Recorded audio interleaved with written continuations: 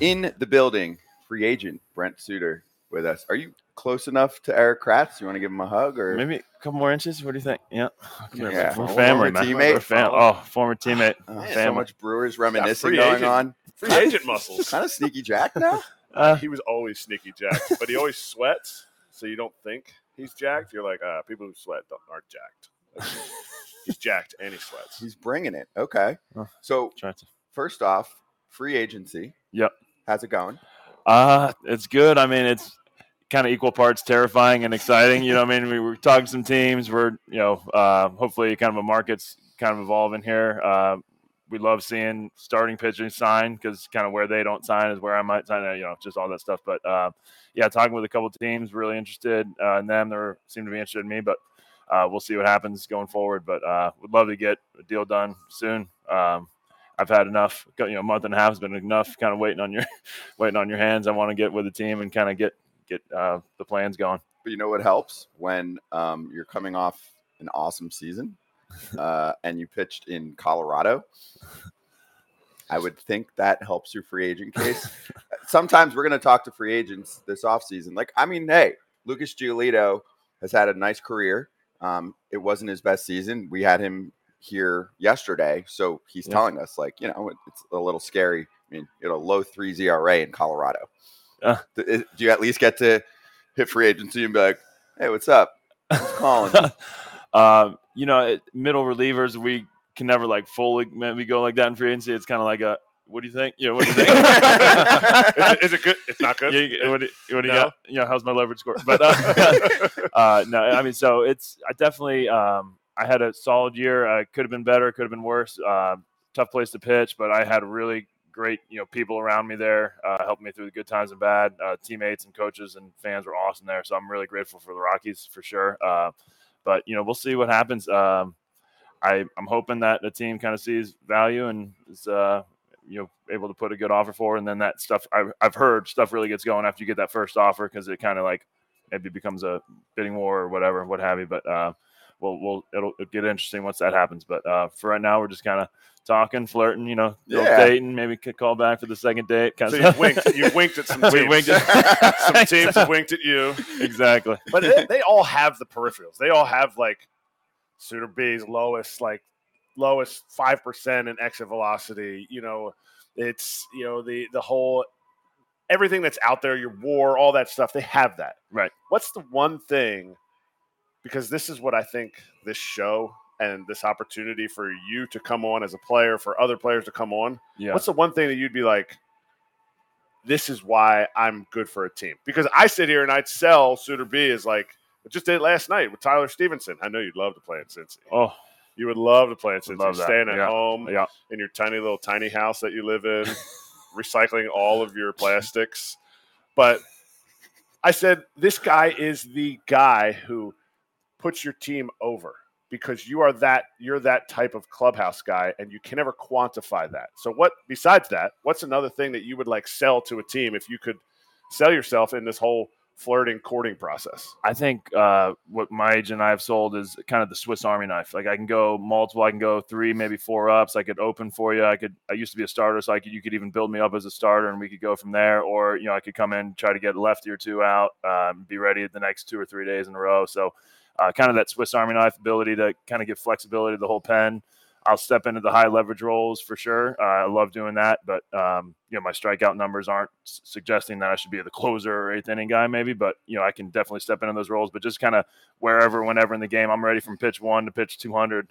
So kind of that mentality and bringing maybe some leadership, like you were saying, to the bullpen would be good, but more of the Swiss Army knife is what we're trying to advertise, And if they bring in a Cy Young Award winner, you can hit a dinger. He's got a dinger against Corey Kluber. Are pitchers hitting again? It doesn't matter. You need a dinger off of ex-Cy Young Award winner. They bring Blake Snell in. Suter B is going to come out and give you an at-bat. That's what he does. If they're smart, they sign both of them to the same team. Whoa. Be down for that. Two best lefties on the market. Jordan Montgomery might be pissed I said that, but talk about it. Montgomery's very good free agent as well. I mean, there's some really good pitching in this free agent class, starting and relieving. So it's interesting, and so far it seems to be some good value, good contracts being signed. So it's a good sign for the market, but TBD on how it goes for me. Did you ever think when you made it up to the big leagues with the Brewers, A, you'd be going to free agency, B, you'd be going to free agency with your guy Hader? It was something we obviously played together. We called up within a year of each other. He's quite very good. I forgot to mention him obviously, but he is one of the best relievers I've ever seen in my life. He's had some outings where it just wasn't fair. making big leaguers look like little. Like it's incredible what he does. And when we were both Super 2 together, it was kind of one of those things like, hey, we could go through the ARB system with the Brewers together. Woodruff was right a year behind us. Burns was a couple years out. Like, it was a really good group. Freddie Peralta, all that. So we had a really good group there, and I loved being teammates with him and all those guys. And obviously, stuff happened last year where he got traded. I got put on the waivers and claimed by Colorado. So weren't able to be teammates this last year, but enjoyed every second with him, man. He's one of a kind. He is a super nice guy. Everyone who meets him is like, this is not who I thought Josh Hader was. I thought he was maybe down closer. He's not this great. Like, he's just a down home, like, perfect combination of a hippie and a redneck, kind of is what I've heard. Hipster redneck, hipster redneck, and he's just the nicest guy. Got a great heart. So I'm excited to see where he goes. I like it. All right, I'm gonna get my random question in just because I want to make sure time wise, and he already started to make fun of you on the environmental side, but on the serious side, because we've interviewed you maybe 2 or 3 times this year. Eventually, in Major League Baseball, if we have expansion, I know I'm coming out of left field here. Do you think that we will realign and we will have shorter flights for players, aka also less gasoline in the sky? I hope so. I was torn. We were negotiating the CBA with the balanced schedule. Every team playing every other team. I was like, man, I think it's good for the game, but that is not good for the admissions with the flight times, and especially guys in like Seattle and LA, San Fran, and then Miami. So it was. I was torn between it. Obviously, environmentalist in me was like, can't we just do it like we did in COVID? Like, just play division. Keep the flights really short, keep it in division as much as possible, and then play a little bit maybe, and then do the inter division play in the playoffs. It's one of those things I'm still a little torn on. I do think the balanced schedule was good for the game this year, and it was really cool as a player getting to see everybody at least one time, at least one series. So definitely more gasoline in the sky from the baseball world, but at some point there should be a realignment where it becomes a little more cohesive, or maybe we even do like the NBA is doing some in-season tournaments where it's all at one location or something like that.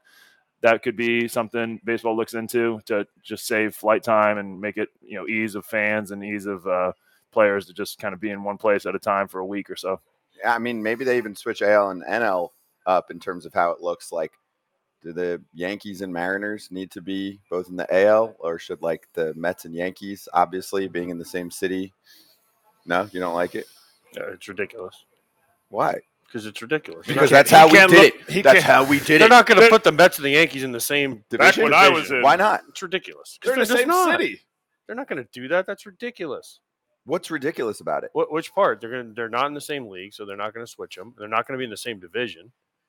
Because why? Because that's we have how it's done. No, because now we have the mixed schedule, the balanced schedule that we have, right? Which you can everyone still plays each other. I understand you can still do that, but I'm saying you still play your division much more, even now, right? So we went from 19 to what's the number now? 13. 13, right? So you'd have 13 matchups with teams in the Northeast, right? You could have Mets, Phillies, Yankees, Boston, Red Sox, Toronto, all in one area. No, you're not about it. I think that's crazy. Get off his lawn. You know what the other side is? Because I talked to some players at the party last night about this. So college sports are going the complete opposite direction. Oh my gosh! Yeah. You have like you could be on the lacrosse team at Stanford, and you might now have to like play on the East Coast or something like that. Midweek or something crazy like that. I don't even know how it's going to get done. And I don't know. You would think college cares about that stuff, and they're just like, screw it. We're going to be in the air forever. Everybody. Yeah. Oh, my God. We care so much about go going to the East Coast to explore for our students. Yeah. We care so much about the environment. Yeah, so much. So I wanted to get that question into you because I'm just like looking at the way that sports are operating. But I do think it's going to change eventually, even though it'll piss AJ and a lot of other people. It's not going to change. They're not going to put the Mets in the. I might put the Mets and the Yankees in the same division. They're not going to put the Cubs and the White Sox in the same division. Why? I think that would be awesome. They're just not, because it's going to. You have to have the two leagues, and so people don't want to just see over and over again. Even in the NBA, they still don't do it like that, right? They like don't. Knicks and Nets. They're the same conference. But what I'm saying is they don't. And Major League Baseball doesn't want, because they only play most teams once a year, right? Yeah. Not in your league with all the interleague, the way they've done the schedule now. So they still want teams to be able to come in and they want teams to come to Wrigley, and they don't need the White Sox and the Cubs or the Yankees and the Mets playing 13 times. I think they should. I think that's interesting. It's not going to happen. It's not going to happen. Okay. I mean, it can be interesting, but it's not going to happen. So what is going to happen? Let's talk about what we want to talk about. Well, I want to know. So then, what do you want to see like coming up in the game? I mean, obviously you're here for meetings with players and all of that, and we're not getting the exact play-by-play of behind closed doors, but just in general for you, like what would you like to see the sport do and change and evolve into? Yeah, I think our game right now is a really local game, which can be really good, you know what I mean? But I would love to see more of a national kind of following. You know, when your team gets out, you still want to watch the World Series because this guy's playing, this guy's playing, this guy's playing. So that involves more player marketing, more sponsorships, more players out the front lines of the commercials and movies and all that stuff. So I'd love to see that. Again, like 20 years ago, I remember watching Anger Management and seeing like Roger Clemens, Derek Jeter, all those guys in the movie. And now it's just like there's not as much probably baseball player involvement in the media, like front lines. I'd love to see that come back. And then, you know, I think I'd love to see the continued kind of crispness of the game. I was cautiously optimistic about the pitch clock, and I think it was a really good success in a lot of ways. Still some things to be worked out for sure, but I think that was a really good like kind of turn for a lot of fans where they're like, hey, I can watch baseball again. Like my father-in-law couldn't watch like one game of ours last year. This year he was like dialed in every one because it was moving, it was crisp. So that was a really good change. I want to see that continue to make adjustments to the game that just make sense, you know what I mean, for both sides. And that would be really good. But really my big concern or my big kind of mission is get baseball players and market it again really nationally and get the game really nationally followed again. How do we do that? Like, do we start a show that like talks about like things in foul territory? Like, would that be a good idea? That's what I'm saying. This show, I love this show. I love the premise of it. I love getting players out there, players' voices heard, fans getting to know guys on a personal level a little bit more, hear them talk. It's great what you guys are doing, and kudos to you. I'm a big fan, and yeah, I just think that is a huge part kind of missing in the game right now. Because you got your big followed team still, and when they go to the World Series, viewership's up, all this stuff. But when your team's out of it, fans typically aren't still watching. They want to. If you got superstars that are playing in the finals or in the World Series, I think people would tune in more. But how do you get players to talk more? Because here's the problem. Every player, you're in the players' meetings. They want to be part of the team, and they want to hide behind the shield of MLB and the Colorado Rockies, who you're on. They don't want to be the guy that says something crazy because then they're like, oh, no, I'm going to stand out from the rest. And then you have guys like some of the biggest names in baseball, right? Shohei doesn't talk to the media hardly at all. Yeah. Corey Seager, who won the World Series MVP, doesn't really talk to the media. Yeah. Mike Trout talks a little bit. There's a lot of these superstar guys that don't talk that much. Yeah. So how do you get guys like that? Because if you turn on, we were talking about the NBA, turn on an NBA game, you see LeBron talking, right? Steph Curry's everywhere, right? You see all the superstars of the NBA, and even in the NFL, you see the superstars in commercials and doing this in MLB, and those guys say things a lot of times, right? I mean, Aaron Rodgers goes on the show, every Tuesday and says things, and people are like, I can't believe he said that, right? But he's not afraid. So how do you get baseball players to say things and not be afraid of being called out by whether it's their owner, whether it's the team, whether it's other players on their team? That's a great question because there really is still that culture of, hey, if you go out of line or you go do something on your own, like you're kind of at your own risk. You're kind of ditching the muerta or whatever you want to call it with baseball. I remember Christian Yelich did that body issue thing and was getting flack for it like crazy. And it was just like, I mean, it's just doing like he was asked to do it, and I thought it was good for the game, And every other sport does it. Yeah, every other sport does it, and he was getting all this crap, and like serious like veterans were like saying, "Dude, what are you doing? That you're hurting the game." And everyone's looking around like, "Why is he getting so much crap?" And he didn't do it. He hasn't done it since. So just stuff like that needs to kind of go by the wayside. I liked what the media campaign with Ken Griffey Jr. a couple of years ago. No more talk, let the kids play. I think that's really good. I think that message needs to continue to be pounded. Of like, listen, the game is at a very exciting point still. There's tons of good players out there, tons of really, really interesting personalities. Some guys do it right. Like some guys do talk in the media a lot. And it's like Scherzer's a guy who's not afraid to go out there and talk, but he's the first ballot Hall of Famer guy and all that. So I just think following that lead, and the game is younger now. So we got more guys that are like there's the age, there's less veterans in the game. So I think some of that culture of like, hey, don't step out of line is softening a little bit. You know what I mean? I'm just coming from a perspective of like there's less rookie bullying going on by far than even probably 15 years ago, 10 years ago. There's more acceptance of like kind of everyone's personality to mesh in the whole thing. So I think, long story short, we need to continue the media campaigns of no more talk, let the kids play. Maybe incentives for guys to do social media posts for the game and continue to go on like in the broadcast with the mic'd up. I think that is a really good thing. I think that needs to be expanded. And I think just a culture of like, hey, we want us to have, you would have followers and you'd have followers and you'd post more, myself included. I haven't been posting much, but to grow the game. More followers for you means more followers for the game. People coming in maybe out from outside and looking in on the post going, hey, I'm interested in what this guy is about, and I want to see him play. So here's the thing, though. You said Ken Griffey Jr. did to let the kids play. Shouldn't it have been a current player doing that? I mean, Ken Griffey Jr., first ballot Hall of Famer.